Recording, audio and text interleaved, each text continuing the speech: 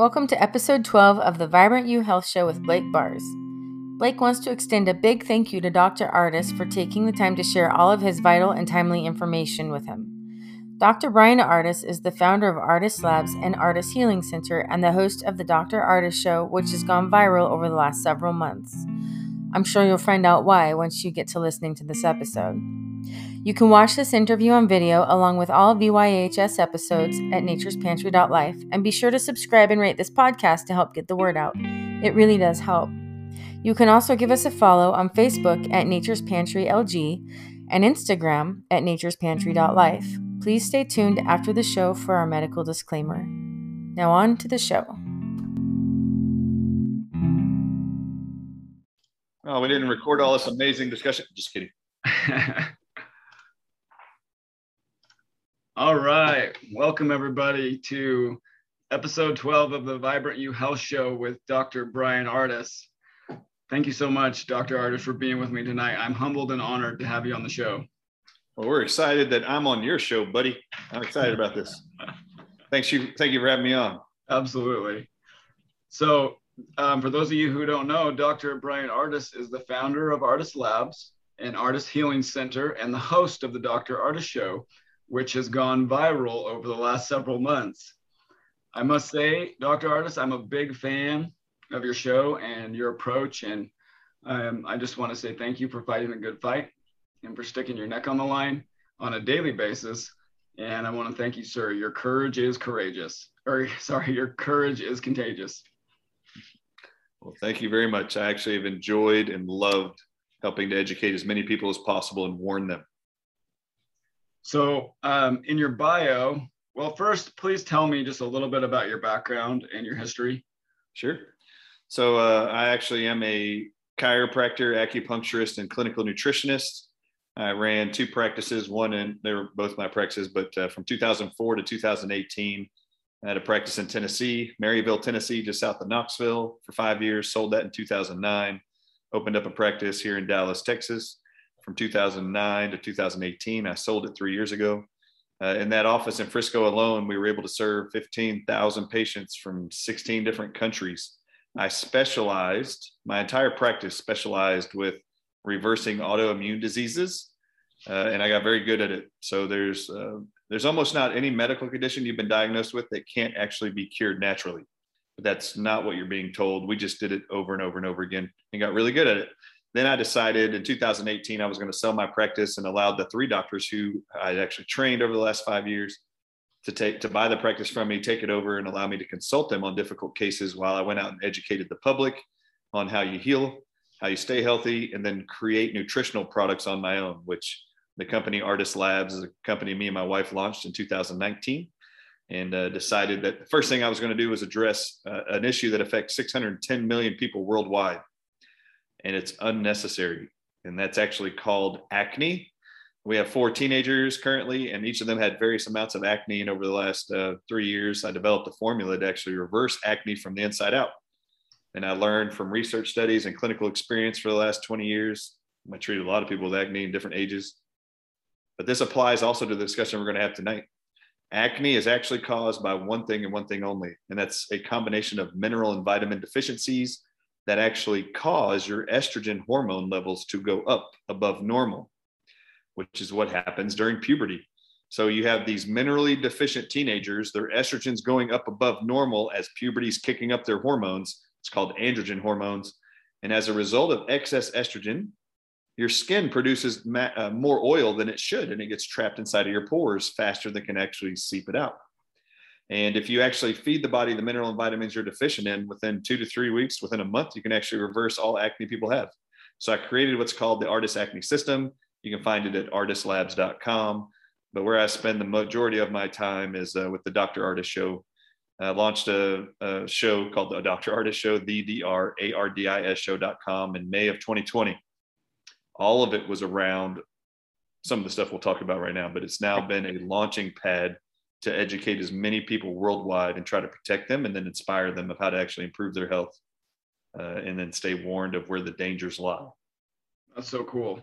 I didn't know some of that about your story as far as how you really work to heal people naturally, and that's how you kind of started out. And then I didn't know that about acne was a deficiency. That's really cool.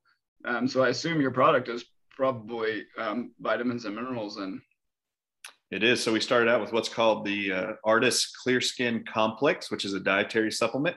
And this actually has all the minerals and vitamins you need, even from research studies. If you actually go on my site, artislabs.com, there's a tab called Proof. It has 50 studies over the last 50 years that prove each and every one of those ingredients outperforms pharmaceutical drugs to beat acne. Wow. And I combined them all in one supplement, and it's amazing. It's miraculous. Can I get those for our store? Absolutely. We're actually setting up right now. I actually released, as a result of all the media response and all the followers that we have and questions about which products to use, we launched a whole brand with our Ardis Labs company. It lives on the Dr. Ardis Show site. But if you want to go review that, underneath the Shop Now button, I've actually released another 13 individual supplements to go along with my Ardis Acne System. And we're actually looking for affiliated sponsors, as many as possible, to help us actually do rev share with sales. We can give you a promo code. You allow us to continue to educate your audience. Let us come on every once in a while to educate on the topics that these actual individual ingredients handle. Like, for example, there's a prostate product I have. It's called Prostate Pro. I actually developed this formula 3 years ago and had a manufacturer make me my own bottles, 24 bottles only.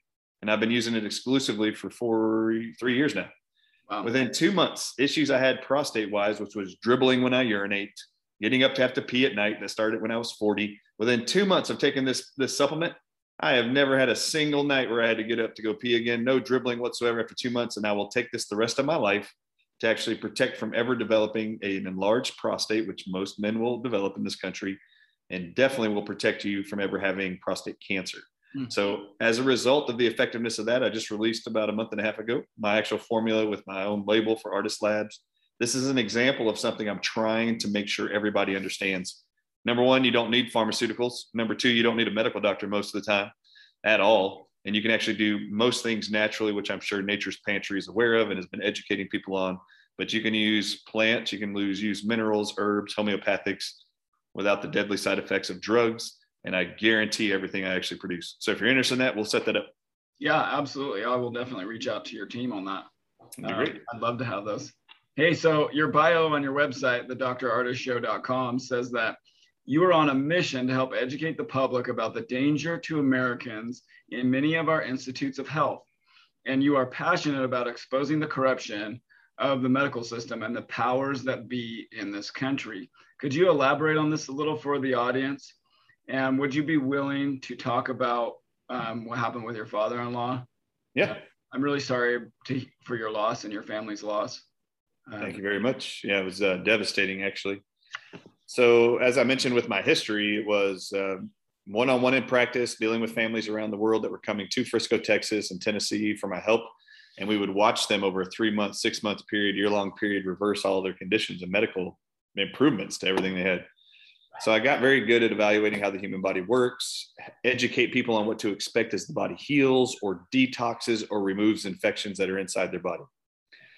And just for example, just so you know, for example, most autoimmune diseases in this country are caused by two things and two things only: chemical toxicities from the environment and parasite infections in your body.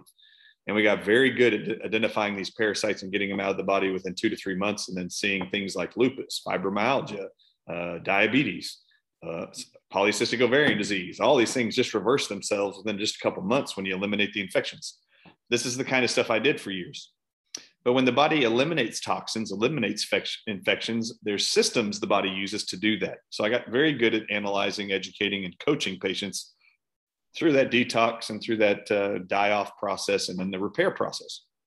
Well, in early February 2020, very first week, my wife's dad, who she's sitting right here, say hi. Hi. So this is Jane. It's her dad that died. Oh, I'm so sorry for your loss. Thank you. So she likes to sit and listen and support me in everything I'm doing. But her dad walked into a hospital in Dallas, Texas with fever and a headache. And he lived independently, but walked right into the hospital. Totally, everything's fine except he's got fever and a headache. They diagnosed him on day one with the flu, called us on day 2 to tell us now he had pneumonia. Day 3, they called us to say now he had acute kidney failure. Day 5, they called us to tell us he was going in and out of consciousness. And that's when my wife and I, for the first time, went up to the hospital to see him on the night of the 5th. Wow. And the reason why we didn't go up before that, I'm just going to tell you, we were in Dallas, but the reason why we didn't go up to the hospital before that is because my wife's mother, she actually 3 days before her dad walked into a hospital, she had fallen and broken a vertebrae in her neck and was at a rehab center. And that rehab center in Dallas said, since we're hearing that your dad, Jane, is in another hospital here in Dallas and has the flu, we do not want you and your husband, me, going to that hospital and possibly bringing the flu back to this rehab center where there's a lot of old people. We don't want you like bringing that infection here and possibly spreading it through the building. So can you please, do you have any other family members that can stay with your dad? And she did. She has a sister, and the sister was staying with him at the hospital. So that's why we weren't going up there, only to get reports every day that he was deteriorating really fast. So on the night of the 5th, that was it. I went up there with Jane to go see him, and he was going in and out of consciousness, really delirious actually, but his abdomen was swollen up by like 20 pounds with like water, and he was very thin before he went in there, and it was like a waterbed when you touched it, which meant he's now retaining water. But at this time of night, there was nobody up there attending medical doctors. So I came back the next morning when the nurse's station told us the first docs will make the rounds at 9. And I was there waiting for him. As soon as he opened that door, it hit me. I introduced myself and I said, you need to show me on the computer screen what you found on day 1. So he pulls up the pathology report only to find out, and he was perplexed as well. This is the daily attending medical doctor. He was perplexed that on day 1, he never tested positive for the flu. In fact, he was negative for influenza A and B, also negative for bacterial and viral pneumonia that they called us with on day 2 to say he had pneumonia now. So this is a flag to me. He actually tested negative for over 17 different types of infections they tested him for. Nothing was positive. So then I said, why did you diagnose him with the flu if he didn't have the flu? And they said, we believed it was a false negative test. And I said, even if it was a false negative test and he really did have the flu, why do you have him on that medication hanging from the IV stand called vancomycin? And I said, that's an antibiotic. Antibiotics don't treat viruses like the flu. I said, so why would you have him on that? And how long have you had him on that? And they said, oh, he's been on that since day 1. And he goes, and just so you know, doc, that's not the only antibiotic we have him on. We have him on 3 different antibiotics. And I said, why do you have him on any antibiotics? You know, antibiotics aren't warranted during viral infections. And you only thought he had a virus. I said, you know, vancomycin, that one drug, causes acute kidney failure. And you called us 2 days ago to tell us, or now 3 days ago, to tell us that he was going into acute renal failure. You have him on a drug you know does this. And you've told us now each day for the last 3 days, he's getting worse and worse into renal failure. I said, you have to take him off that drug right now. I can't believe y'all even have him on that. Well, Dr. Ardis, we're going to have to meet with the other attending doctors, meet with the hospital administrators, see about taking them off because this is hospital protocol. And I said, I don't care what the protocol is. This is a horrible protocol. It's killing him. In fact, I'll show you. I want you to show me the x-rays you said you found on day 2 that showed pneumonia. So he pulls up the x-rays. And for your audience, this is very important.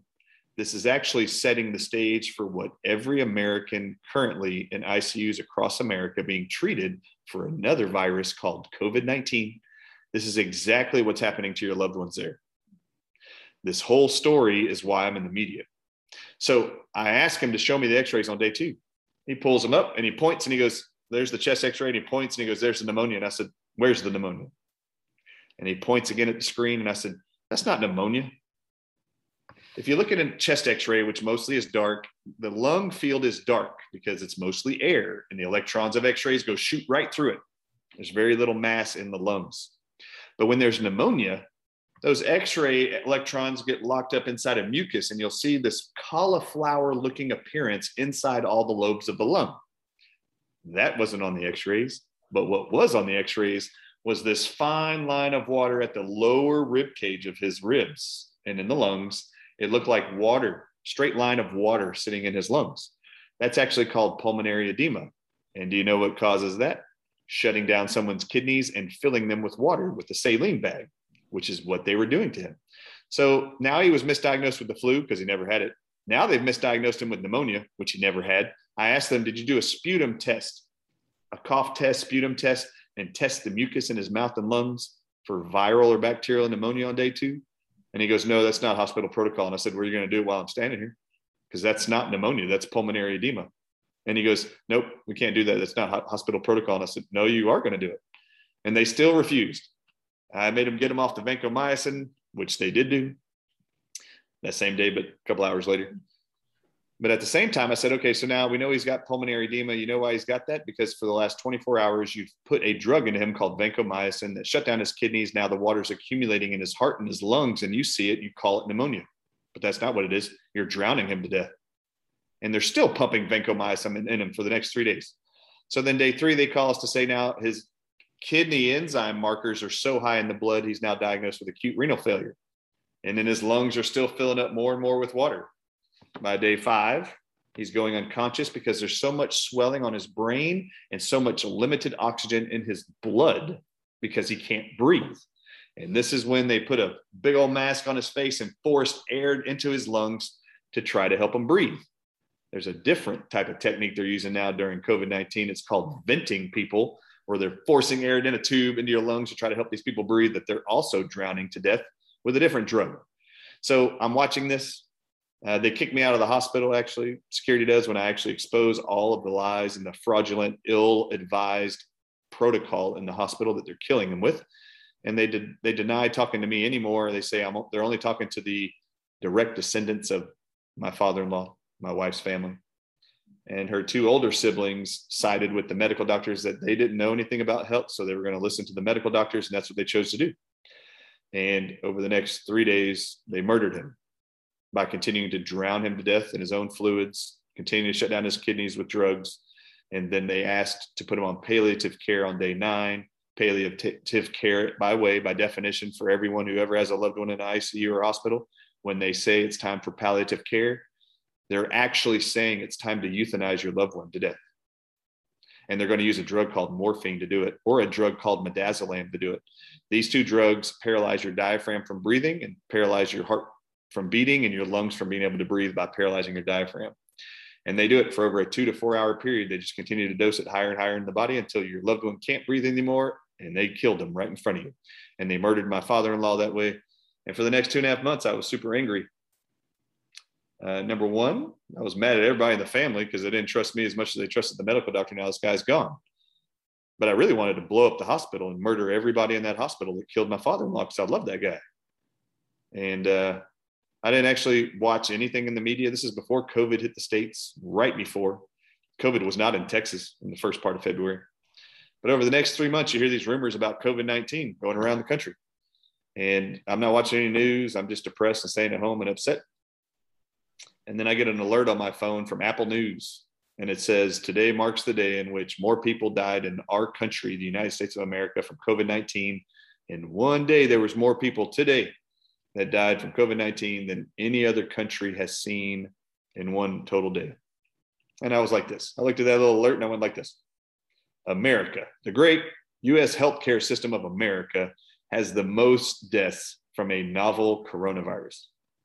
How can that possibly be? How can there not be more people dying in Brazil or in the jungles of Africa or in Southeast Asia or in any island somewhere in the Caribbean? Like, how in the world does this number one industrialized nation in the world, best healthcare system in the world, how in the world are we losing more people than anybody else? So I decided to just click open like CNN, Fox, and I wanted to watch some press conferences because I had not watched or heard anything at this point. This is in the middle of May. Mm-hmm. And what I hear in the press conferences is this. There's nurses, doctors, hospital administrators in New York who were stating in press conferences, making the world aware, we have never seen a respiratory virus ever do this before. When we start treating COVID-19 infected patients, by day 3, we notice that the virus starts attacking the kidneys and causing acute kidney failure. So severe that here in New York, not only are we short on ventilators to help patients breathe, we don't have enough dialysis machines to handle the acute kidney failure. And as I listened to that, I was like, that's interesting. Sounds familiar. Yeah, respiratory viruses we know don't attack the kidney, so I know the medical doctors are being honest. But it was the same day 3 that I was called on and told that my father-in-law went into acute kidney failure, only to find out it was being caused by one drug called vancomycin, an antibiotic that's not even warranted during viruses. So, you know what my first thought was? I bet they're using vancomycin on all these COVID-19 patients. That's just what my guess was from experience. So I decided to go find out what they were using. So I went to cdc.gov's website. They didn't have any recommendations. They said they adopted the NIH's protocol for treating COVID-19. They had a hyperlink. So I clicked it, took me to the NIH.gov's website. And that's where Anthony Fauci professes to the world on May 1st, 2020 is the memo. And it says, during this period of the COVID-19 pandemic, we are going to use one drug and one drug only here in the United States. It's an experimental antiviral called remdesivir. And there's 2 studies that support its use during this novel coronavirus pandemic. One study was done last year, he says, against Ebola virus, and it was found to be safe and effective against that virus in Africa. So we're now going to use it here. And then he references the second study. Talk about this with Dr. Ryan Cole. It was like, what? Yep. And what were the drugs they compared it with? Yeah, they compared it with 3 other drugs. So there was no control group in this study, which means there wasn't a group of people that weren't being treated that they were comparing the drugs to. They just gave 4 experimental drugs in this Ebola trial, and they wanted to see how effective were any of them for a year.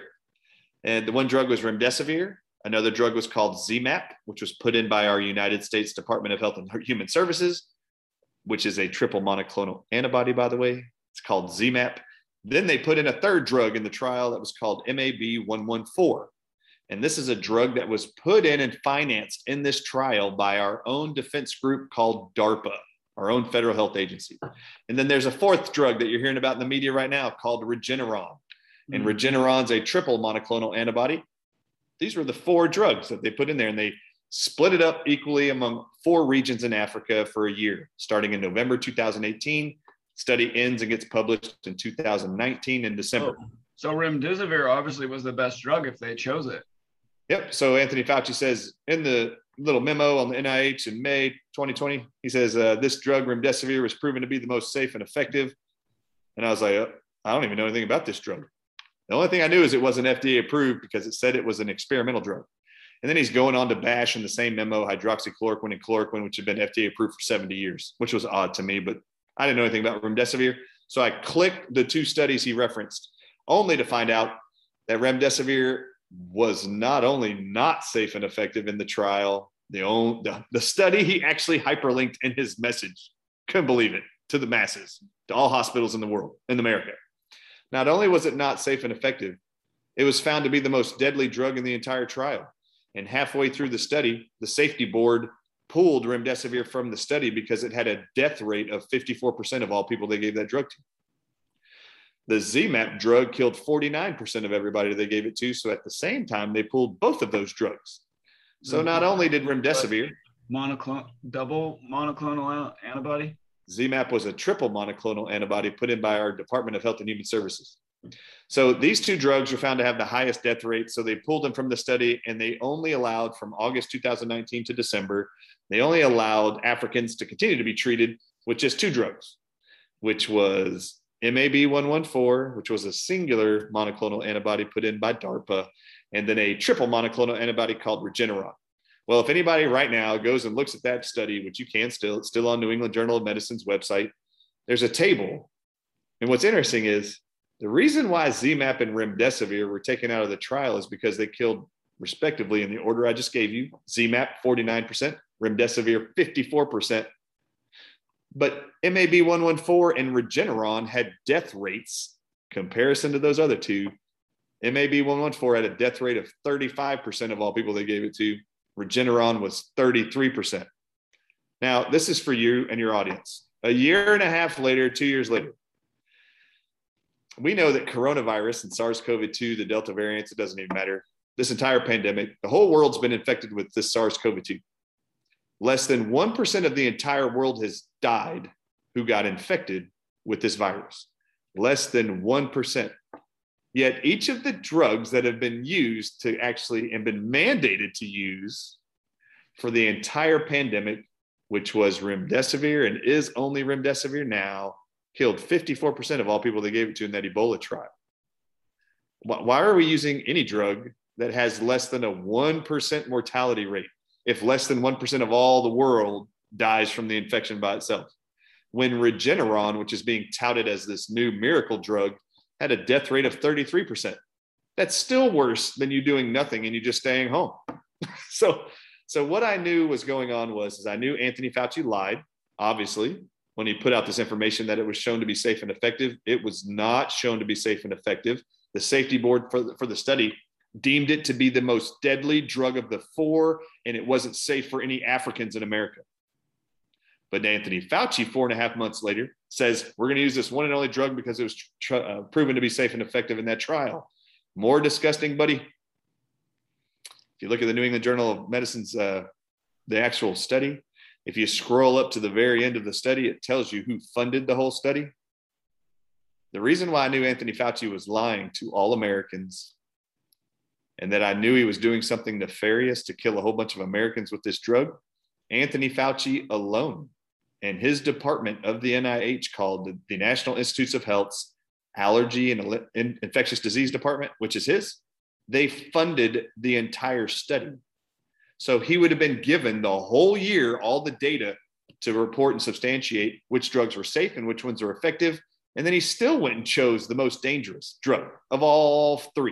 And my question was, and still is, why didn't he select any of the other 3 that had lower mortality rates than remdesivir? 2 of which had lower mortality rates and were funded by our own government. Why didn't he pick one of those? Why did he pick a privately owned Gilead Sciences who owns remdesivir? Why did you pick that one that had the highest death rates of all of them? I knew then and immediately that he was setting up the stage for a mass murder of Americans in hospitals around the nation. I knew it. There was no other reason why he would select it.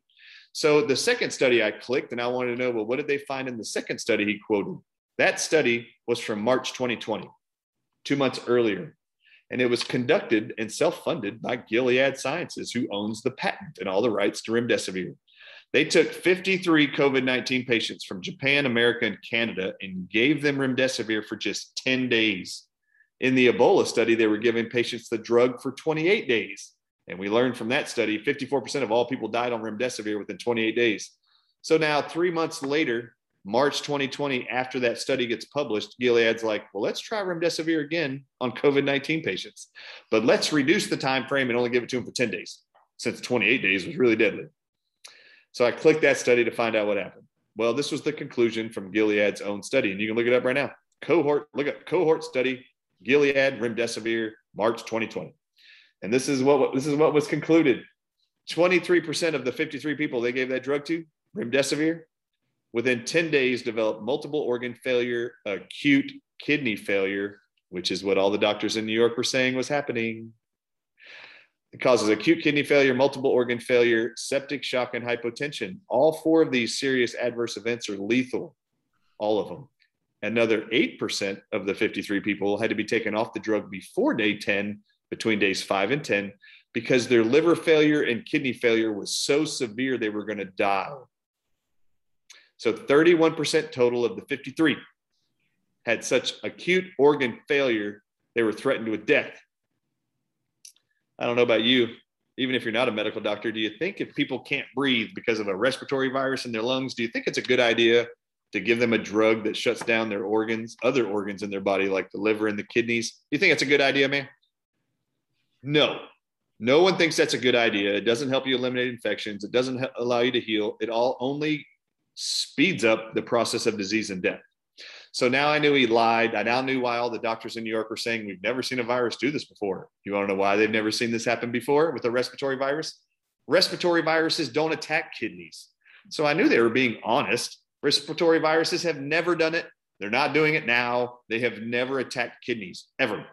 However, there was one thing all these doctors were being told they had to do or they would lose their license. You have to use this one mandated drug to save all COVID-19 infected people. And then the doctors were like, holy crap, by day 3, 4, and 5, we're seeing such acute kidney failure. We need more dialysis machines. These people's kidneys are shutting down. Unbeknownst to them, they had no idea Anthony Fauci mandated a poisonous drug, never proven safe in human trials, ever. And it had already been through 5 human trials, never was proven safe or effective, which is why the FDA never approved it. Is this drug still being used to treat? It is still the #1 drug being used in hospitals throughout America. And this even gets better. If you go right now on any search engine and type in cms.gov, the Centers for Medicare and Medicaid Services.gov, 20%, the number's 20% payout remdesivir. It'll pull up a chart. Our Centers for Medicare and Medicaid Services, Medicare has now sent out a bribe to all hospitals around the country that for every Medicare patient you choose or are treating for COVID-19, not only will they pay them $2,400 for every remdesivir treatment for their Medicare patients, they have offered every hospital and every doctor in the country a 20% additional bonus payout if they'll select remdesivir and no other drug, which is criminal, and they're bribing doctors to poison the elderly in Medicare and those poor individuals inside of our country on Medicaid. They are drugging them to death and poisoning them to death to kill them. This is disgusting. Are there, now I think most medical professionals, most doctors, most nurses, they're all very well intentioned. I mean, honestly, the nurses I've had experience with in my life are, I don't know many people who have the courage of a soldier and the heart of a friend that are there with you through thick and thin, that do it.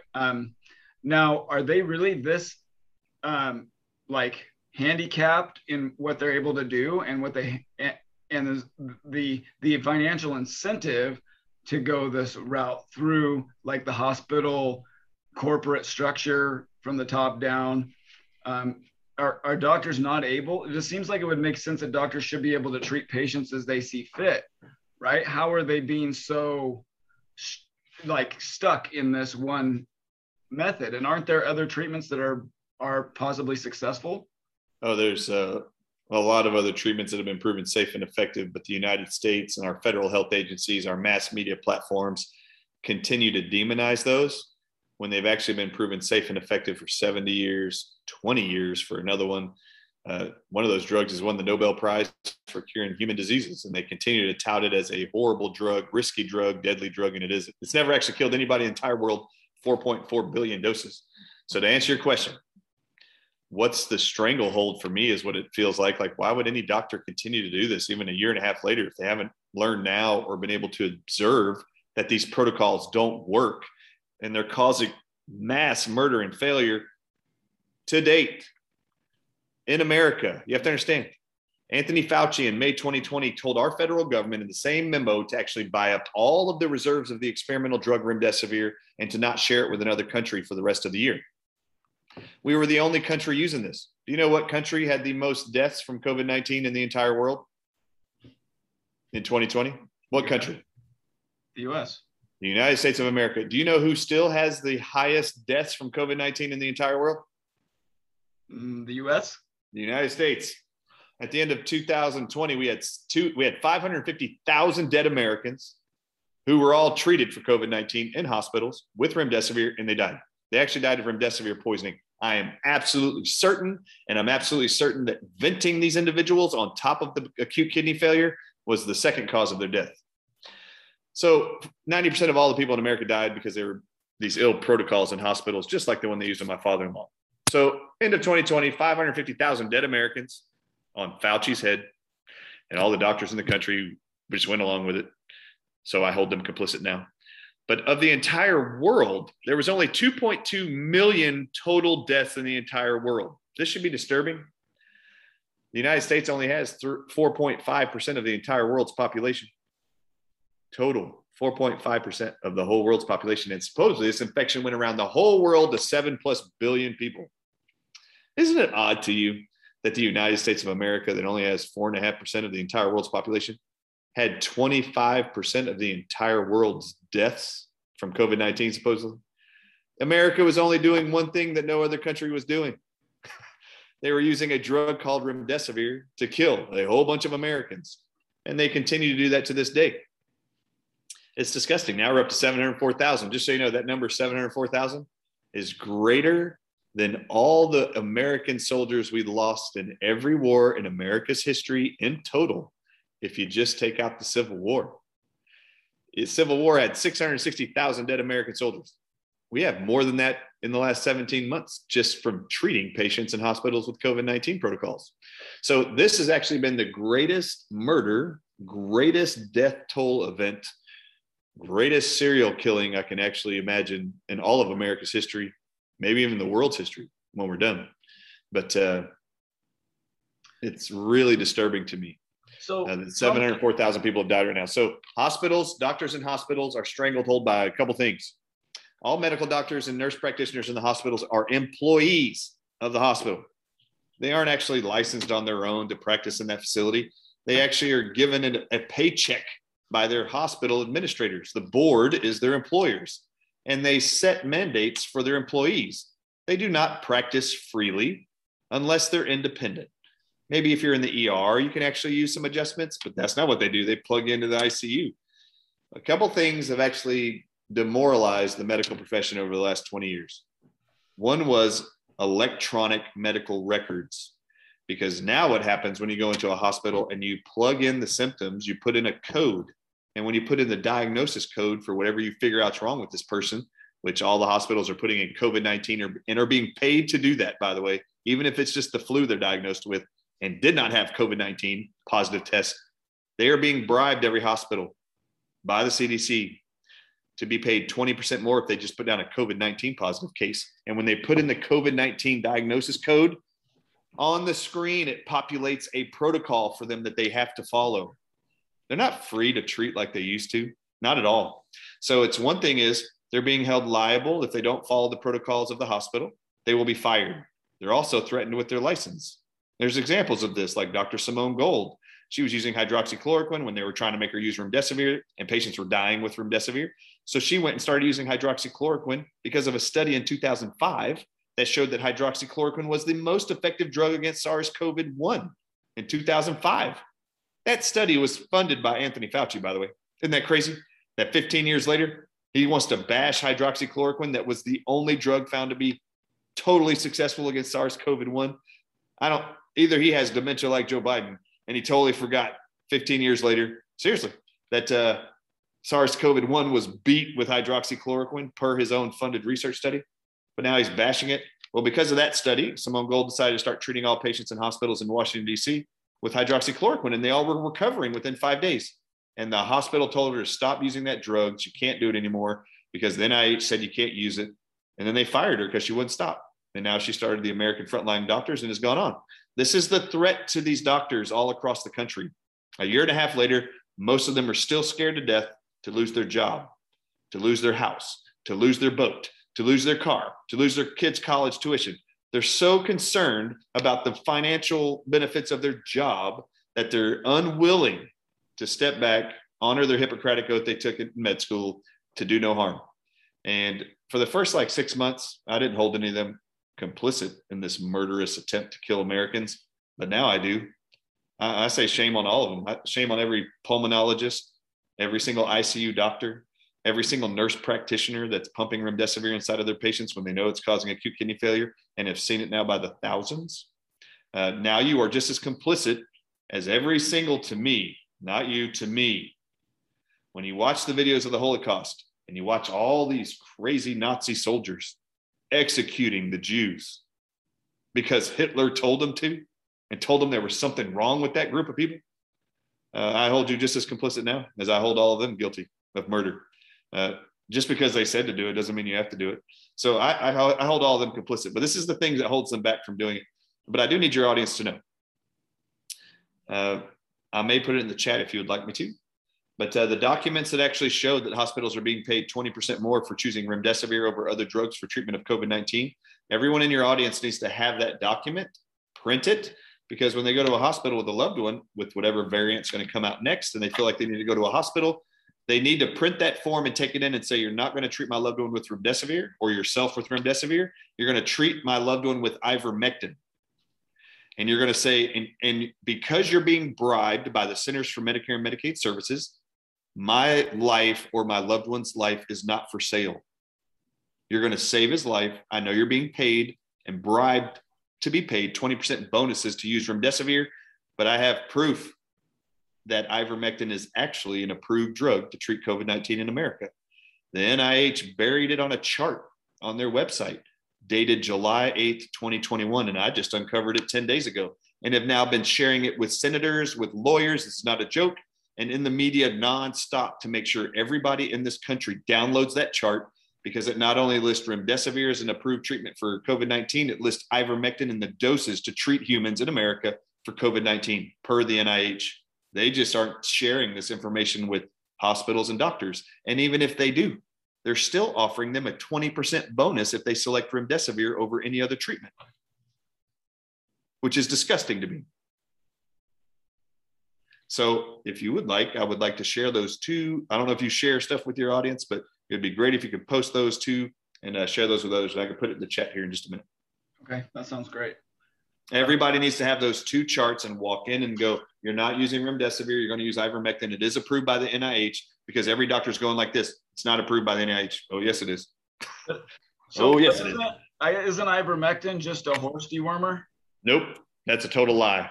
In fact, ivermectin, per the CMS database, which is the Centers for Medicare and Medicaid Services, just this year alone in 2021, the Center for Medicare and Medicaid Services, they've actually paid and filled 142,000 doses of ivermectin to Americans on Medicare at $24 a prescription.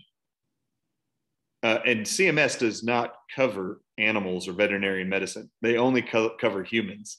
And on this chart on the NIH's website that lists ivermectin as a treatment for COVID-19, it does not say on the top of that chart that this is for horses. It's for humans. It even states ivermectin for adults. You use these doses whenever they have COVID-19. There's actually 64 trials or research studies around the entire world the last year and a half proving ivermectin to be superior over all of the drug treatments to beat COVID-19 infections in the body in less than 48 hours. And it stops transmission of COVID-19 within 48 hours in everybody you give it to, which even the COVID-19 vaccines have never, ever marketed that they can do. They still don't tell you it does that. They actually say these shots, COVID-19 shots, don't prevent you from getting COVID, and they don't protect you from transmitting it. The only thing they do, supposedly, is reduce your hospitalization rate. Well, if it doesn't stop you from getting the infection and it doesn't stop you from transmitting it, how is this any benefit? Like, why would you force this on the masses if it doesn't protect you from getting it and doesn't stop you from transmitting it? If it doesn't stop you from spreading it, and it doesn't stop you from getting it, and it only protects you, then why are we saying like you get this to protect other people, and why are we mandating it on everybody who some people like myself, I found natural ways to boost my health and immune system, and like the flu shot, for instance, I never get the flu shot. I never get the flu. When I get sick, or I start to feel sick, I have some tricks with supplements and diet and lifestyle that I pretty much either don't get it, or it's like 2 days and over and very mild.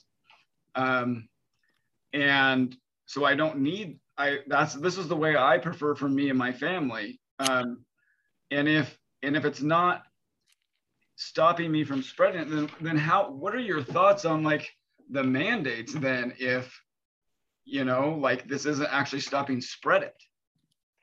Yeah, if it's not stopping the spread, why are we trying to force this? There must be some other agenda, right? Got to be something. So, Dr. Ryan Cole, who you interviewed, that was pretty recent, because I watched it this morning. Was that a pretty recent interview? 2 days? Yep. That was actually just I think it was last week actually when we did that. And one of the things he said was, I think he was referring to him and the American Frontline Doctors, or him and his colleagues, I don't know, but he said, we don't feel that it's right, moral, or ethical to deny treatment to patients whose lives we know how to save. Doctors like Ryan Cole, Dr. Peter McCullough, and so many more have been advocating for early and aggressive treatment since the beginning of this pandemic. And yet, despite their success with these treatments, despite them trying to tell everybody about these treatments, these treatments are getting blocked. These physicians are getting threatened. What the heck is going on here? Shouldn't doctors be able to treat their patients the way they see fit? Isn't that kind of like the way that works, is your doctor-patient relationship, and the doctor knows you, so then they treat you according to what they think is best, according to what your wishes are. And isn't like early treatment like pretty vital in pretty much anything we deal with, any health situation? Isn't that funny? I've actually joked about this with Peter McCullough, Zev Zelenko, Ben Marble, Dr. Urso, Lee Merritt of American Frontline Doctors, Simone Gold this weekend. I've actually said this to all of them. You know, when in medicine, ever, it doesn't even matter how basic the actual problem or minuscule it might appear. I ask them all, when in history have we ever said it's best to wait till you're really sick or something's really bad? For example, I said, even outside of medicine, any parent, any little league coach, if a kid sprain their ankle, a parent who knows nothing medical, a coach that knows nothing medical, would never look at that kid and go like this. Yeah, well, you really sprained your ankle there, kid. You should wait 4 days before you ice it. You should wait till it gets really swollen and then we'll put ice on it. No, it doesn't matter what the condition is. No one says, oh, you've got cancer in your liver. We should wait till it goes to your spine, wait till it goes to your lymph nodes, wait till it gets to your brain, and then we'll treat it. It's never mattered. Oh, you got the flu? You should wait. Let's wait 8 days before we give you Tamiflu. Right? Nobody ever does that. No one has ever said, wait, not until this condition or this disease. And so it's been deplorable for most medical doctors, like the ones I just referenced. All of us have been disgusted at the idea that there's one individual who has never treated a single patient in his entire career, Anthony Fauci. He has never been a practicing clinician. He's never saw patients. So this guy comes out and says, during this novel coronavirus, it's better for everybody to stay home until you get really sick and then go to the hospital and get treated. No, that doesn't even make any sense. From the beginning, the majority of all medical doctors understand early treatment is always best. And there's a few things that we have known from the beginning. I mentioned already that Simone Gold already recognized that research study from 2005 that hydroxychloroquine was able to stop and halt the transmission and infection of SARS-CoV-1 15 years earlier. So tons of people were using hydroxychloroquine based off of this research study. Hydroxychloroquine has been safe and effective for 70 years. The study that Anthony Fauci said in May 2020, when he bashed hydroxychloroquine and gave glory to remdesivir that was deadly, he quoted a study saying that there was a study done that proved hydroxychloroquine caused heart failure and death in COVID-19 patients. Well, no one looked at that study. Anthony Fauci funded that study in Brazil. And they gave hydroxychloroquine to like 10 to 20 patients with COVID-19. And they gave them 10 times the dose, the safe and effective dose of hydroxychloroquine that has been the understood 300 milligram dose or less daily, a dose a day. He gave 10 times that to COVID-19 patients in Brazil. What happens when you overdose somebody on a drug? It doesn't matter what it is. You're going to kill them. And those patients, after 10 days that didn't die, they bumped it up to 12 times. And then those patients died. And all they wanted, all he was trying to do was actually get the conclusion in that study that said hydroxychloroquine was shown to be not effective, but it caused heart failure and death in COVID-19 infected patients in this study. Well, if you never read the study, you would never know that he didn't overdose everybody on that drug. But the truth is, even like with water, you can overdose on water and drown yourself to death if you drink too much water. What do you think happens when you overdose people on drugs? They always die. But no one's ever died on hydroxychloroquine at less than 300 milligrams a day, which is what they recommend during SARS-CoV-2. But Anthony Fauci had to demonize that drug. He actually did not mind murdering some people internationally just to get the conclusion he could pump in the media and then tell everybody it's proven dangerous. Now you got to use remdesivir. So they bastardized hydroxychloroquine, which has been safe and effective for 70 years, approved by the FDA for 70 years. Remdesivir, at this point in May 2020, had never been approved. In fact, it was only approved after we killed 400,000 people with it in October 2020, which is when Anthony Fauci said, now you can share it with other countries, because he got the 400,000 people that were dead Americans now, and he could convey to the world that COVID-19 was dangerous. It killed 400,000 people. Now we can sell the Americans on a vaccine to save them all. That was the whole agenda. He had to scare people enough that it was dangerous, deadly, and it never was. So this is all astonishing and kind of hard for me to digest. I wanted to ask about this. You talked about the vaccine, and the other day you interviewed Dr. Simone Gold, who is the founder of American Frontline Doctors. She's also an attorney, And she was saying it was pretty incredible to be a doctor and an attorney, and then start this organization and basically risk her entire career and life and everything to do. And like, at what point, like, it's like, at what point is like, the hard, good choices aren't usually the path of least resistance. Usually you have to put your neck on the line to stand for what you really believe and what is truth and right. So that's kind of interesting. But she said on the interview that you had with her that COVID shots don't stop the spread of the virus. She said that the shots do not work like a vaccine. They work more like a treatment. And she said that the shots are also responsible for the variants, and that the original strain of the virus, the original Wuhan strain, is no longer here. In fact, the CDC director herself said that Wuhan strain is gone. It's about 99% or something of what is here is Delta. What are your thoughts on these? Do you believe these shots function more like a treatment than a vaccine? And yeah, go ahead on that topic. Yep. So by definition, vaccines until 2020, literally, the actual definition of a vaccine was to inject a live or attenuated virus or bacteria into the human body of a person or an animal. And then your body was supposed to then be able to prevent future infection and stop transmission to other people, like to halt an infection. By all definition of a vaccine, these vaccines do not behave like vaccines because they neither, on their fact sheets, it actually states Pfizer, Moderna, and Johnson & Johnson. You can look up the FDA fact, FACT sheets for each of the named vaccines for COVID-19. And on every single one of them, it says, these do not prevent you from getting the infection or the virus, doesn't prevent you from getting COVID-19, and these are not proven to stop transmission. They're only there to reduce hospitalization. Now, by definition, she says these behave more like a treatment.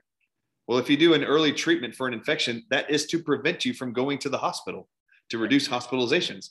Hydroxychloroquine is proven to be an early treatment to stop you from having to go to a hospital. Ivermectin is proven to do it in 2 days or less.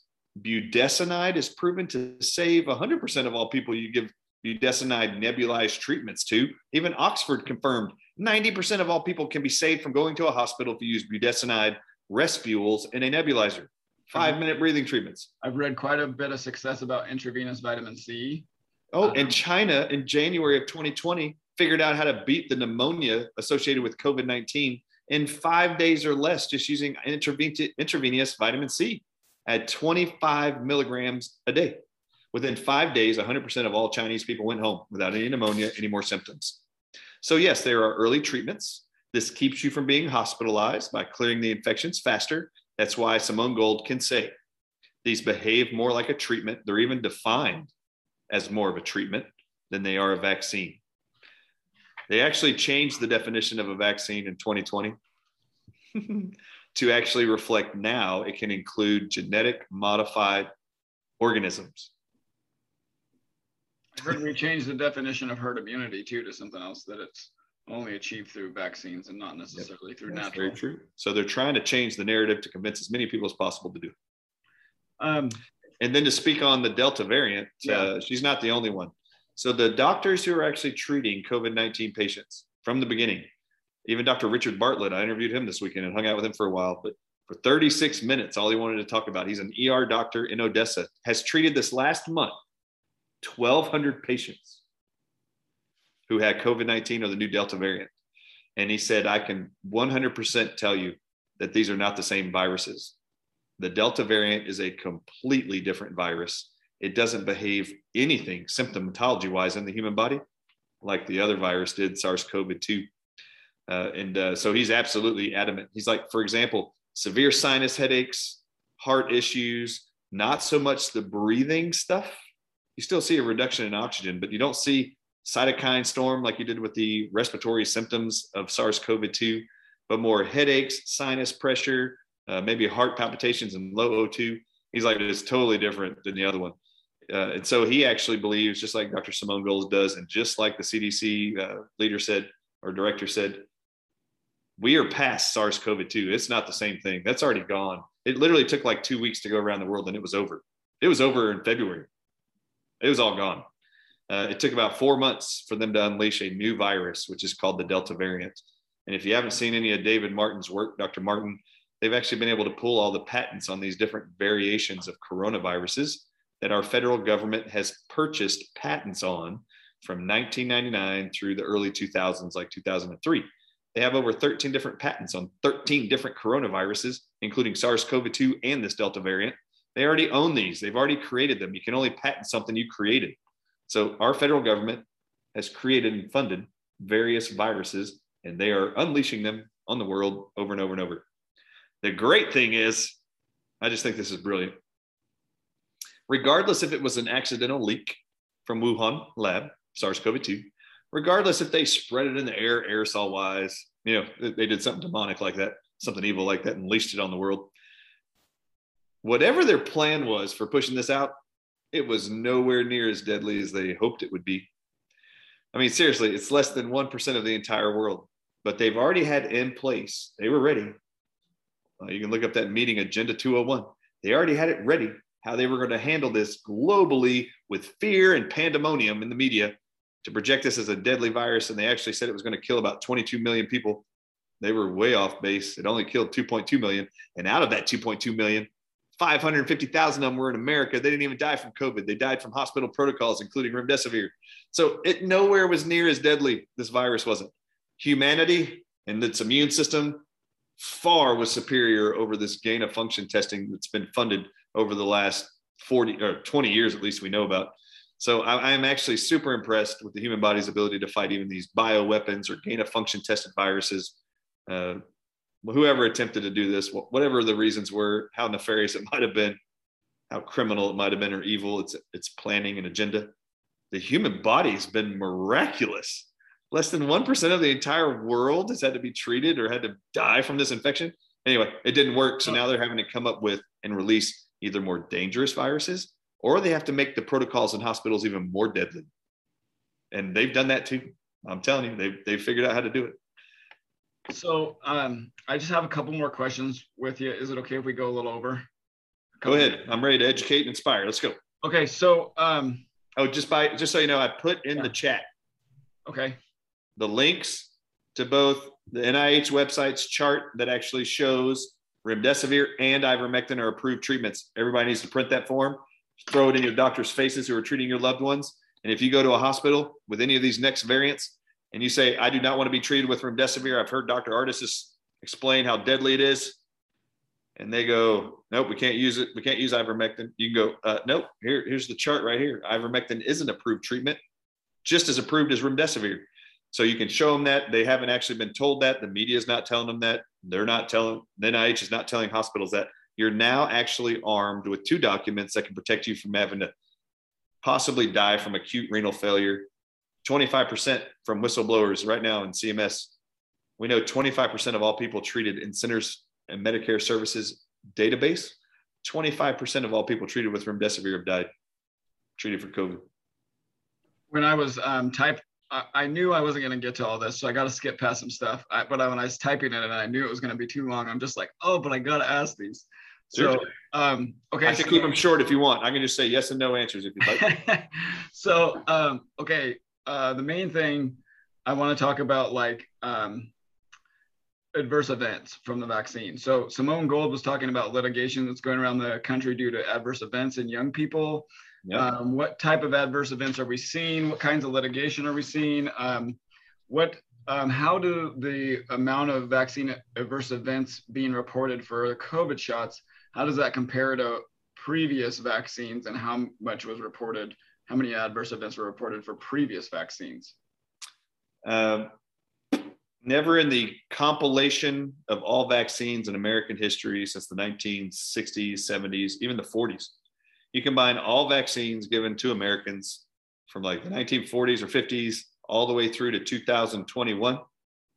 If you add up all the deaths reported from all those vaccines in every decade, it still doesn't even come close to the total of deaths from the vaccine from COVID-19 shots in America. Not even close. It is astronomically higher this year. Isn't this setting off some red flags somewhere? Like, isn't there? It's setting off red flags for everybody except the CDC, the NIH, the FDA, and the mass media.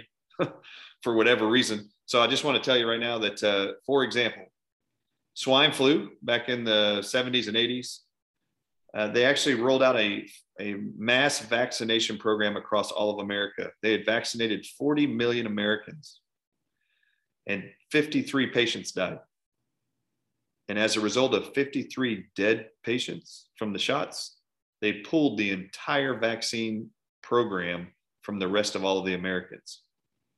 And I just want to tell you this. Per the Center for Medicare and Medicaid Services, it's called cms.gov. According to their own data, which is not voluntary, by the way, just in New York alone, just in New York, since the vaccines rolled out, within 28 days post-vaccine, this is the data set from the day of getting their second shot to 28 days post getting their shots. Just the Medicare group in New York, there's already reported over 6,500 dead New York Medicare patients dead within 28 days of those shots.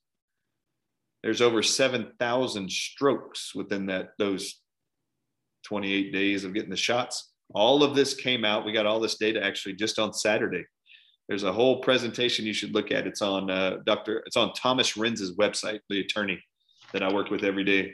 But if you go to renz-law.com, there's a button on the homepage. Slide up a little bit on the homepage and you'll see a button that says all the facts.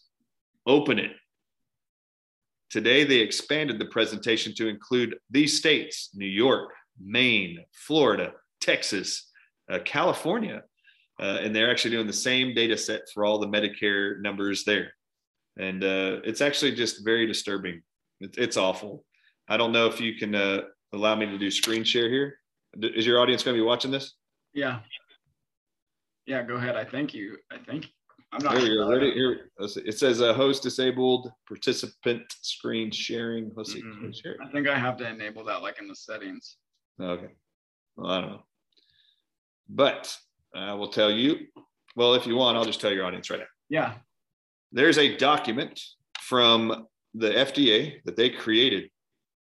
They created it in October 2020 before the shots ever came out. If you go to my website, I want to make sure everybody gets documents. I just like documents. If you go to THEDRARDIS show.com, my last name, ARDIS show.com, and you put in your email, you get sent a 67-page COVID-19 document. You also get sent what's called a disease prevention cocktail to protect all those who got the vaccines already, those who haven't gotten the vaccines but are exposed to those with vaccines. 4 things to protect you and your loved ones from diseases and death caused by these shots as best as possible. All research-backed ingredients and products and their dosages. There's 4 nutrients that protect every cell from the damage of spike proteins, poisons, viruses, even ionized radiation from nuclear power plants, explosions even. So those 4 things are there. As a part of that, there's a document from the FDA called the CBER document. 4 nutrients real quick? I've heard you talk about these 4 nutrients. Could you just touch real quick on those? Was it include the 10 grams of vitamin C?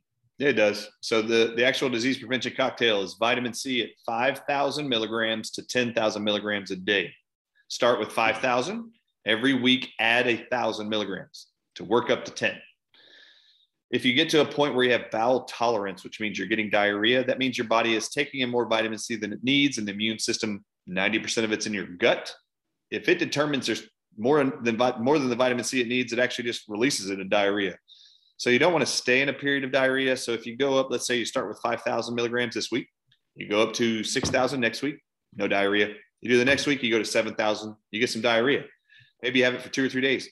Just go back to the 6,000 milligrams and stay there.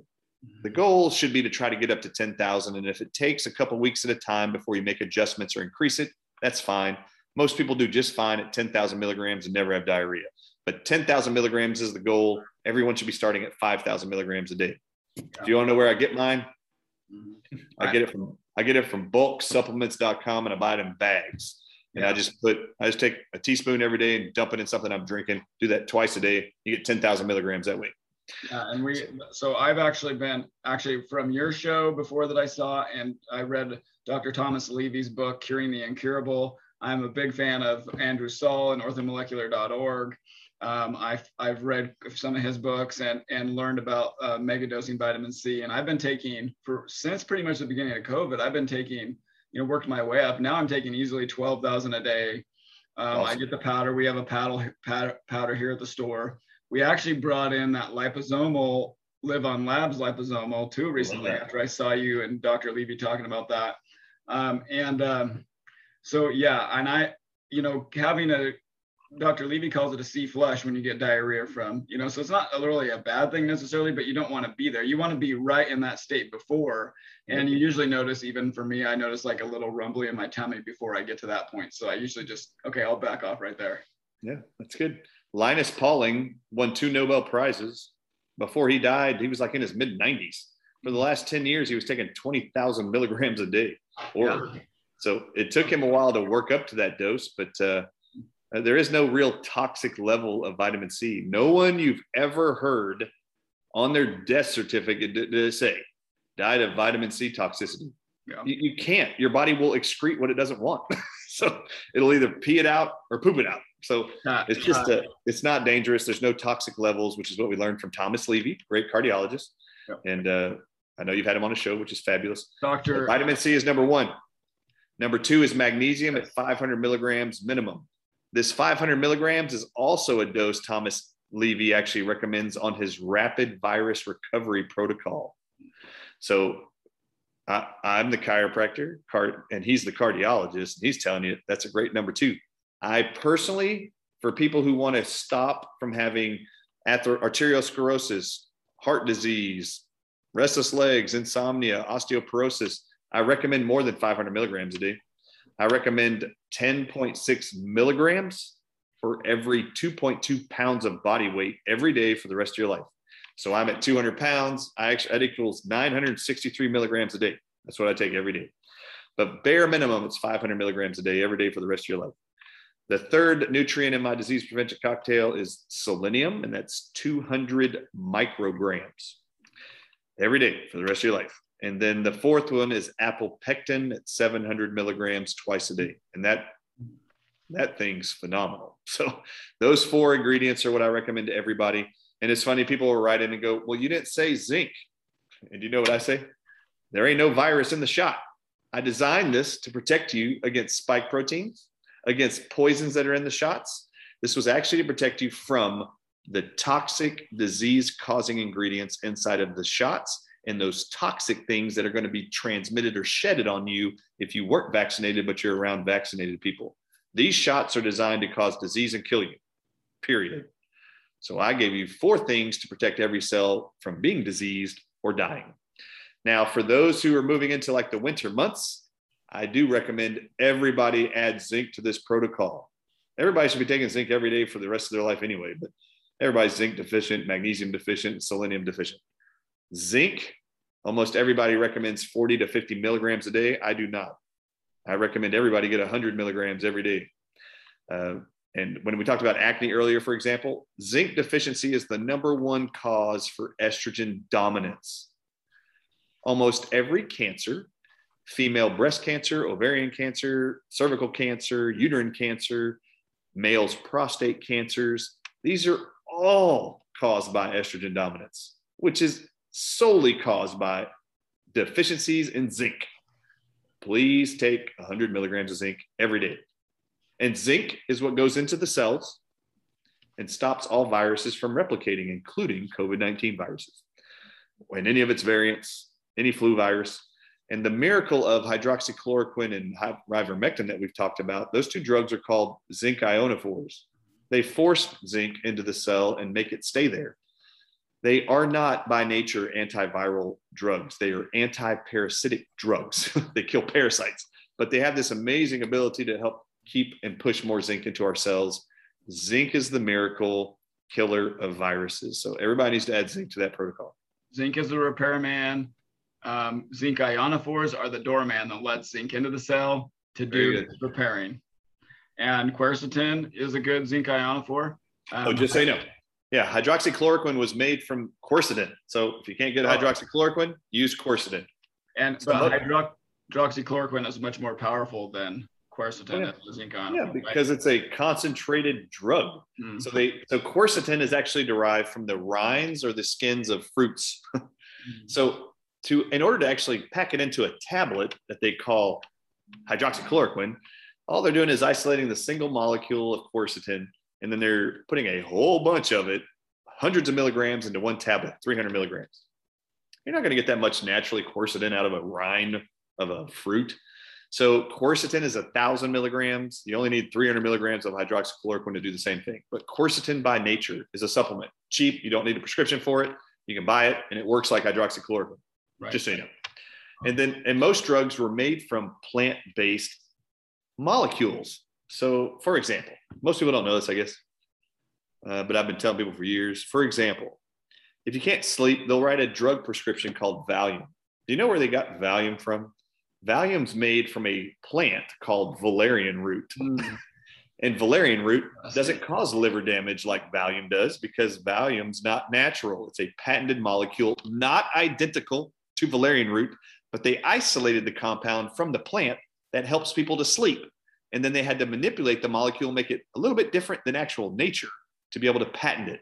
So if you want to be able to sleep, just use valerian root.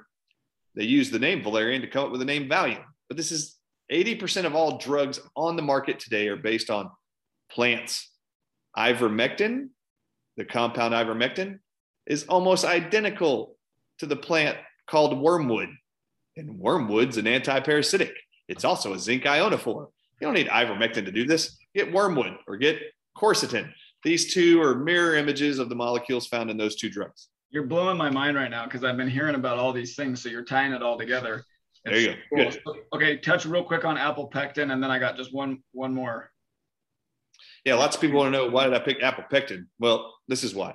We know inside of the shots, Pfizer and Moderna, there's a chemical called polyethylene glycol 2000. This is actually used in antifreeze. This actual ingredient, this chemical, is proven to actually punch holes in the blood-brain barrier to allow the adjuvants or additives inside the shot to get into your brain. So now you got these little spike proteins. They're going to punch holes in your brain and let those mRNA particles get into your brain and damage nerves. This is why there's so many neurological side effects to the shots, by the way. So anyway, so that's what polyethylene glycol 2000 does. It's a chemical. And then in the Johnson & Johnson shot is a drug or a chemical called polysorbate 80. It does the same thing. It punches holes in the blood-brain barrier, weakens the blood-brain barrier to give access to chemicals, mRNA particles, transgenes, whatever's in the shots to get to your brain and damage neurons. So these are chemicals that are dangerous and toxic to the nervous system. All right, so this is why I put apple pectin in there, because there is a chemical that's actually considered to be ionized radiation. It's called cesium-137. And if you don't know what that is, that's okay. But ionized radiation is very dangerous. It kills people. It causes cancer in people. It's actually the nuclear radiation that was a result of the explosion at Chernobyl in Russia that killed millions of people, made diseases in millions of people in Russia. Well, at Chernobyl, scientists figured out that they could use one thing and one thing only to detox from their Russian citizens this ionized radiation called cesium-137. And they found that this one nutrient, if you put it in the body at 700 milligrams twice a day, it actually binds to ionized radiation as a chemical and then brings it out of the body, and the patients then poop it out and pee it out. And then within 4 weeks, they found 64% of all ionized radiation could be chelated, bound by apple pectin, and then drawn out of the body within 4 weeks. So when Fukushima happened, the nuclear power plant leak in Japan in 2011, they found within the first 2 years, there were children, teenagers, and adults. By the thousands, hundreds of thousands, were developing cancers in the thyroid from the exposure to cesium-137 radiation. So what they did was they looked to see, what did the people in Russia do to actually get the ionized radiation out of their citizens? It was apple pectin. So they've been pumping it into their citizens in Japan and are seeing the same results. Within 4 weeks, they're seeing 64% of all ionized radiation in just 4 weeks is drawn out of the body. If they continue that for another month, you draw out 100% of that ionized radiation, and they're preventing all cancers from these actual ionized poison chemicals. Now, if apple pectin has the ability to bind to and remove ionized radiation, there ain't nothing in these shots that's as dangerous as ionized radiation. So I put apple pectin in there as a protector to draw out chemicals out of your body that are in these shots to try to protect you as much as possible from disease and death. And is apple pectin different than apple fiber? Yeah, pectin is a fiber, but you got to make sure if you look at the supplement facts panel, you know this from your pantry, make sure it defines it as apple pectin. Okay. People will write me and will say, what about citrus pectin? And I'm like, is apple a citrus fruit? No, that's not the same thing. It is apple pectin powder is what you're looking for. Okay.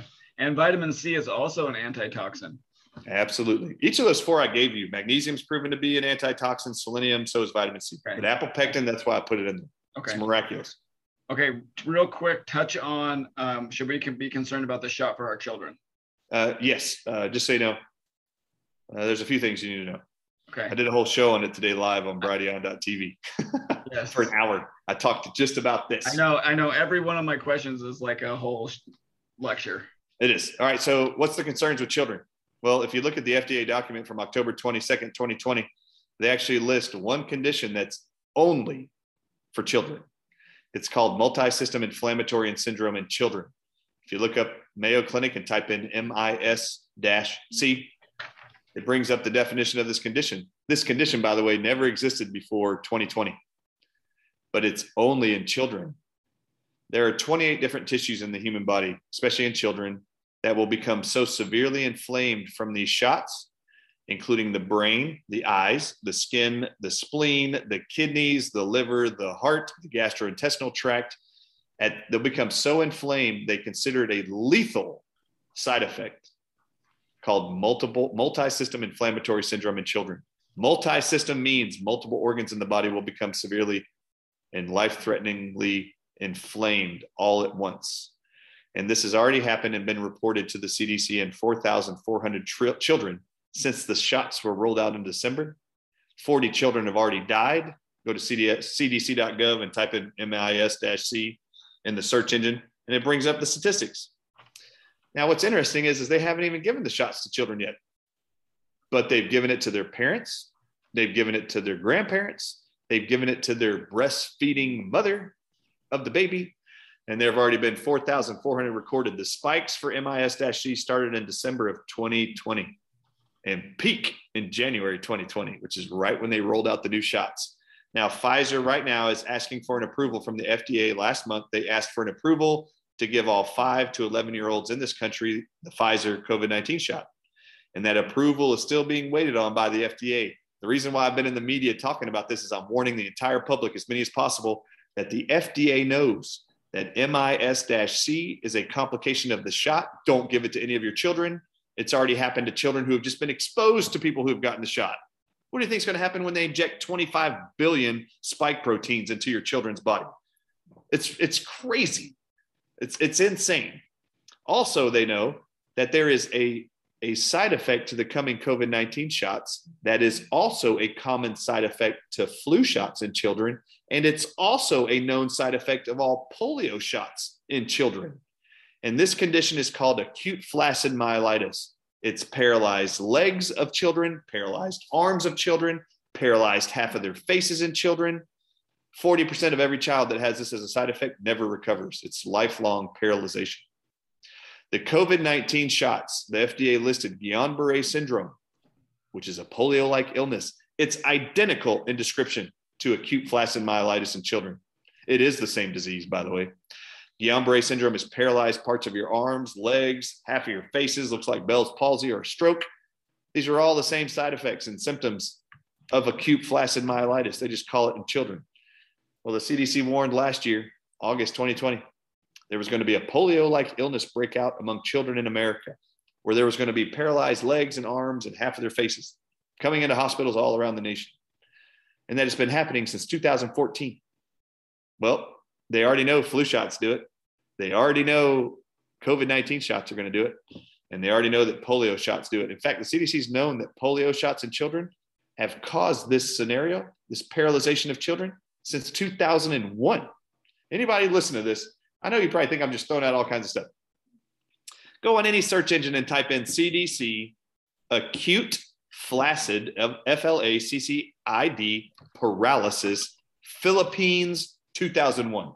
And you're going to be blown away that the CDC knows that polio derived from polio vaccines in children causes paralyzed children in the Philippines. That was in 2001.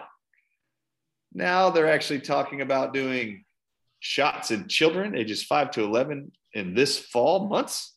You've all been warned. If any of your children get this shot and you think it's a good idea, or your grandchildren go get this shot and you haven't warned them yet, and they come out paralyzed, only 60% of them recover with intense daily therapy over a year to be able to walk again or use their arms again. 40% of all of them will be paralyzed for life. This is a known side effect of the shots. Multi-system inflammatory syndrome in children is a side effect to the shots. Myocarditis has already taken the lives of many teenagers in this country, which is heart inflammation within a week or two of getting the Pfizer, Moderna, or Johnson & Johnson shots, already reported. It is disgusting and unwarranted. Teenagers typically don't have heart disease, but now all of a sudden within 2 weeks of shots, they're getting it and some are dying. Now you want to push this on children? No, I have a huge problem with that. Everybody, you've been warned. Please protect your children. Do not let them get a polio shot this year. Don't let them get a flu shot this year. Please do not do these COVID-19 shots. Remember, COVID-19 shots that are mRNA technology have never been given to humans before this year, ever in history. They are experimenting on you. Don't let them do it. I don't know whether to thank you or cry right now.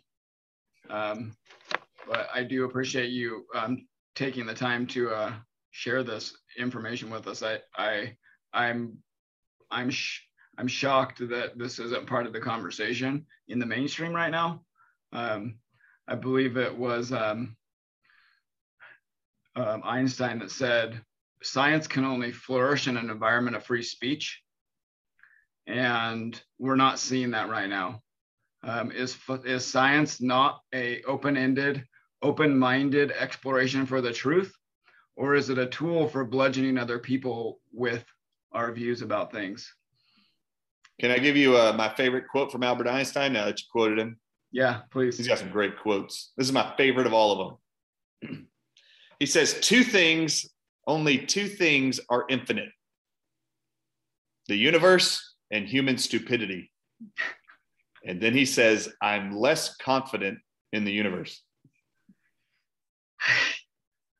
Which means he's more confident that human stupidity will last and be more infinite than the universe is.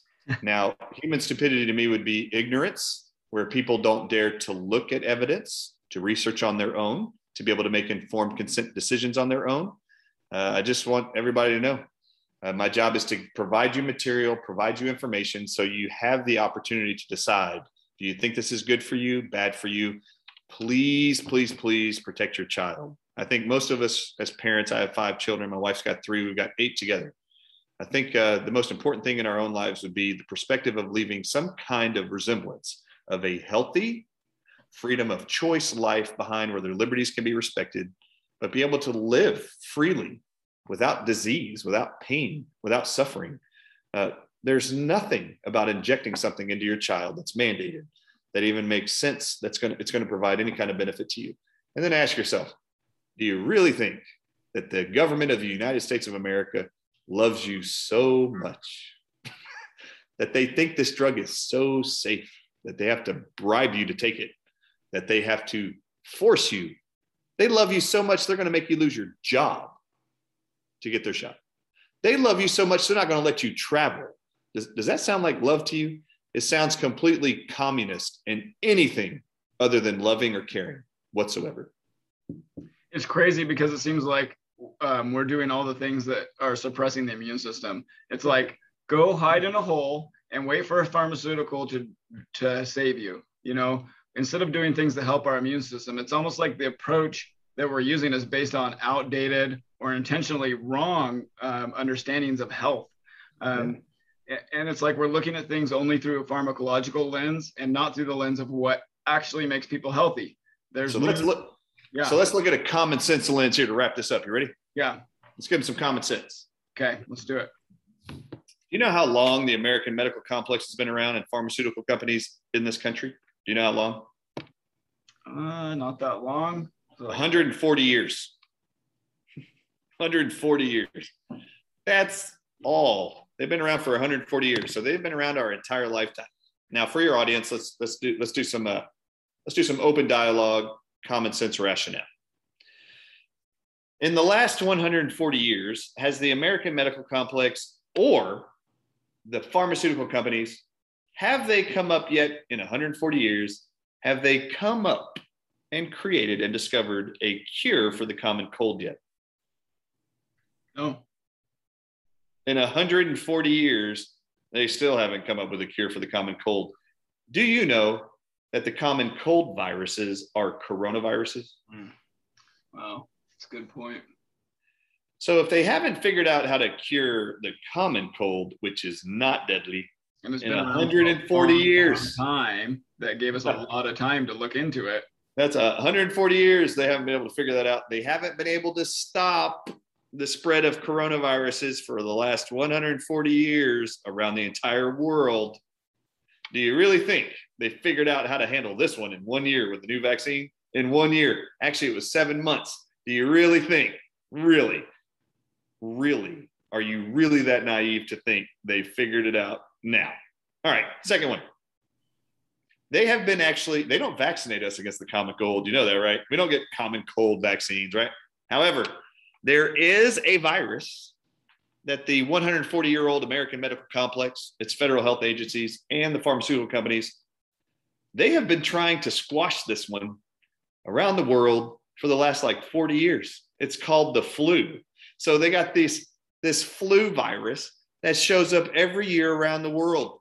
I want to ask you something. Have they cured and got rid of the flu virus using vaccines yet? Have they done it once? Have they stopped it? No. Every year they tell you, you need to get another shot. Why? Because they've never wiped the flu from the planet. They can't do it. They're never going to do it. They've never been able to do it. Do you really think that in less than 7 months, they actually figured out how to stop this brand new novel coronavirus they've never seen that came out of a bat cave, out of a viral lab in Wuhan? Do you really think that they figured out how to beat it, stop it, kill it off by injecting you with something in 7 months? Listen, this medical complex, in 70 years of the American Cancer Society, we have pumped billions of dollars of research into them. Have they found a cure for cancer yet? Nope. They haven't figured out a cure for anything other than penicillin killing off bacteria. But that doesn't cure anything. Even if you get a disease process from a bacteria and you kill off the bacteria with penicillin, which is a miraculous antibiotic, your immune system still has to heal that organ for you to recover. It wasn't the drug that did it. Your immune system does it. So there is no drug that cured anything. There are drugs that kill off infections, like ivermectin kills parasites. But the disease processes of the parasites, for example, if you have parasites in your spleen organ, you're going to develop rosacea on your face and lupus eventually. If you kill off the parasites with ivermectin over a 2-month period, you don't reverse the autoimmune disease in 2 months. That's evidence of damage to the spleen. You have to actually feed your body minerals and vitamins to repair the spleen over the next 3 to 6 months. And your body does it all on its own. And then your rosacea and lupus disappear. You understand this? The drugs don't cure people. They kill off infections in some people, but they've never had a vaccine ever cure any condition ever. They still exist. I mean, they've been pumping measles vaccines throughout the entire world. Have you not heard about measles outbreaks still going on sometimes? They obviously haven't cured it. They haven't wiped it from the planet. They have not figured out how to wipe one virus from this entire planet.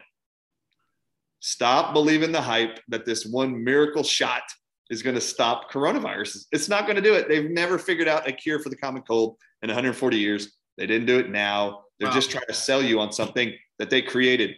Wow, that's a really good point. I haven't thought about that. That is common sense question there. Okay, so in closing, tell me, if you could have set the rules for how to respond to COVID, how the world responded to COVID, what would it have looked like? And then tell me what any final thoughts, advice, or encouragement for my audience, and is there hope? Yes, there is hope. I have hope. That's all you can have is hope, right? I'm not going to let them demoralize me or make me scared that the whole world's going to change. No. I don't like bullies. I don't like liars. I don't like murderers. I'm sure people in Germany for like 6 years were like, are we ever going to survive this war? 6 years is a long time. We're only like 17 months into this one, and it's getting old and tiring, but there's still enough of us fighting it. How would I have handled this from the beginning if it was me? I would have done exactly what China did, to be honest. China in January 2020 published research studies, figured out that they could beat the entire COVID pneumonia situation with intravenous vitamin C. If I was going to do anything medically, it would have been IV vitamin C. And then China, when they figured out how good that worked, they actually bought up tons of vitamin C, oral vitamin C, and gave it to all their citizens for the entire year of 2020 to beat this. They didn't have to sit at home and inject it in their veins. They just swallowed it, which is what we're telling you to do. Do you know how many people died in China? They have 1.7 billion people in that country. Do you know how many people died in the whole year of 2020? And now still, they have less than 5,000 people that have died in the entire pandemic. America has 704,000. Do you want to know why? We're not using vitamin C, and we're actually pumping you full of remdesivir and intubating you in a hospital. That's why. And even today, you'll hear doctors in hospitals say, vitamin C is not approved. Oh, yeah, really? China figured out how to beat the whole thing in 1 month. We still don't want to do that. We still want to drug people and kill them. A couple stats that are just amazing to me. America has 4.5% of the entire world's population. Do you know that America consumes, swallows, or injects into their body every year 45% of all pharmaceutical drugs the entire world makes? We consume half of all of the entire world's drugs every year. These aren't made up stats.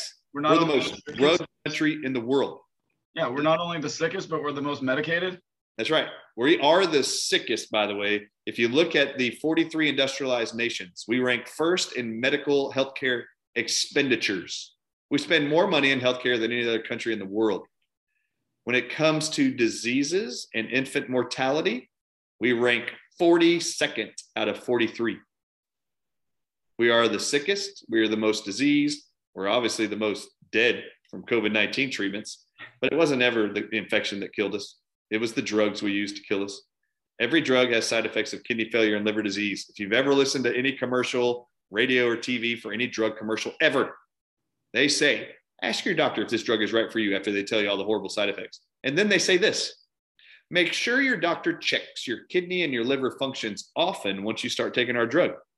This is their legal jargon of how they actually are told legally they have to convey to the audience that this drug can cause kidney and liver failure. So they put it off on the consumer. You, make sure your doctor checks your liver and kidney functions often once you start taking this. Why? Every pharmaceutical drug in the world, if you take it every day for 3 months, you will start to develop kidney failure and liver failure. Why do you think there's so many dialysis clinics in the country now? Why do you think Warren Buffett 20 years ago knew to invest in dialysis clinics around the country? Because he could see how many pharmaceutical drugs Americans and baby boomers were taking. And he knew there was going to be more and more kidney failure as we continued to push drugs on more and more of our people. So don't you feel like this is almost like a last desperate attempt for this kind of archaic way, pharmacological way of dealing with health, you know, and like we have all this science now about like what actually makes people healthy. Don't you feel like maybe like we're on the verge of a health revolution and that maybe we're going to see those who are lusting for power, profit, and control to, you know, this is my hope and prayer is that this gets overturned and that we have like a health revolution and in this country and in the world, and people, you know, we actually get some of these breakthroughs and start to get some of this education about nutrition and holistic health, mental health, spiritual health, and get that going. You know, in final thoughts, you know, saying that I just really appreciate you taking the time and going into depth on this stuff for me and my audience and the people in my community. And very welcome. And thank you for the work you're doing. Thank you for standing up and putting your neck on the line and being willing to do that and seeing something that was worth risking risking it all for. You know, there's a lot of people who have fought and bled and died in trenches for freedom. I think the least we can do at this moment in time is put our livelihoods on the line. It's very true. This is all I have to say. My last things to tell you. If for hope for you, I would put your trust always in God and what he created over what man created. Please stop putting your faith in these creations of men that think they can actually make the human body work better than what God created it to do. I mean, God put on this earth everything the human body needs to be as healthy as possible and to avoid all diseases. Then man came along and they decided they could create chemicals to make it all better. And it really gets kind of old to watch at least a Protestant nation like America, supposedly, who believes God's all-knowing, all perfect, all omniscient, that he created a human body on day 6 that was so fallible that it needed so many man's interventions to make it work better. I mean, we actually behave in America. This is not a joke. I'm just going to say this. Let's break it down to the common sense. All of the parents watching this who have vaccinated their children on day 1 when they're born with the hepatitis B vaccine, all of you behave as if God created something, a baby, in the womb of you or your loved one. You all behave like God created something on day 6 and he totally screwed it up. You guys all act like he forgot to put an immune system in there, in that baby. And thank God man came up with vaccines to inject in your baby the first day he was born to give it an immune system. When in reality, God never forgot anything. God created that baby perfectly. Man convinced you that he could make that baby better. You need to take our drug, when it's totally bogus and ridiculous. The hepatitis B virus, for example, that they inject on day 1. This is a criminal act that denatures and destroys the neurological tissues, hearts, livers, pancreases of all these babies and hearts you give it to. Hepatitis B virus, for all those who don't know, you only get it in 2 places. You only get it from having sex with other people, and you only get it from doing drugs intravenously shot into your veins, street drugs. I want to ask you, how many babies do you know in hospitals are actually having sex or doing drugs intravenously in the nursery? 0. Do you know how long hepatitis B vaccines provide immunity for? I bet you don't. It's 12 years max. Now I need to ask you something.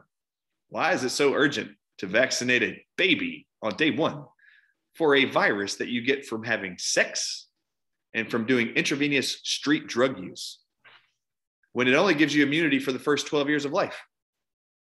How many of you can tell me, who are watching this, how many of you actually know a child 12 years and younger in America who's actually had sex or done drugs? I can't even name one. There might be some, but I don't know any. You folks, you heard it here tonight. You heard it here. Babies don't have sex and they don't do street drugs, and trust in God, not man. Okay, so tell me, Dr. Ardis, I would look. So I'm going to get that information from you. I'm going to get it to everybody. And then also, so be looking for that, everybody. And then also, how can people find you? Just tell me one more time how people can find you, your show, your products. Go to thedrardisshow.com, THEDRARDIS show.com. If you want to look at the actual products we have, go to the Shop Now page. If you have any loved ones that have acne, they don't have to have acne. You also don't need to drug them for acne. You do not have acne because you're deficient in Accutane. No one ever had acne because of that. So go to artislabs.com and check out our store there and buy our natural kit that helps remove acne safely, effectively. And the topicals, the cleanser and the acne treatment cream, they have none of the chemicals. You can see them on our homepage. None of the chemicals other acne brands have that cause cancer, infertility, and birth defects. And all the other acne brands have them in them. And I encourage you all to go watch the Dr. Ardis Show, drardisshow.com. A lot of great episodes, a lot of great recent ones. And again, thank you so much, Dr. Ardis. God bless you. Thank you for all you do. And I'll end the show now, but I'd like to chat with you just a couple minutes after. It's great. Thanks. And thanks everybody for joining us for the Vibrant You Health Show, episode 12 with Dr. Bryan Ardis. Remember, invest in your health, because your health is the greatest wealth and you are worth it. Thank you, sir, so much. Have a good night, everybody. Very welcome. Good night.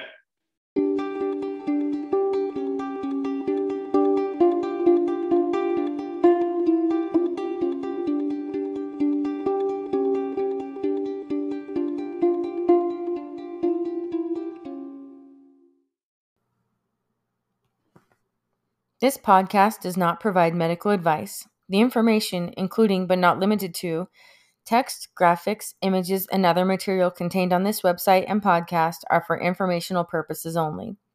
No material on this podcast and the associated website is intended to be a substitute for professional medical advice, diagnosis, or treatment. Always seek the advice of your doctor or other qualified healthcare provider with any questions you may have regarding a medical condition or treatment and before undertaking a new healthcare regimen, and never disregard professional medical advice or delay in seeking it because of something you've read on this website or heard on this podcast.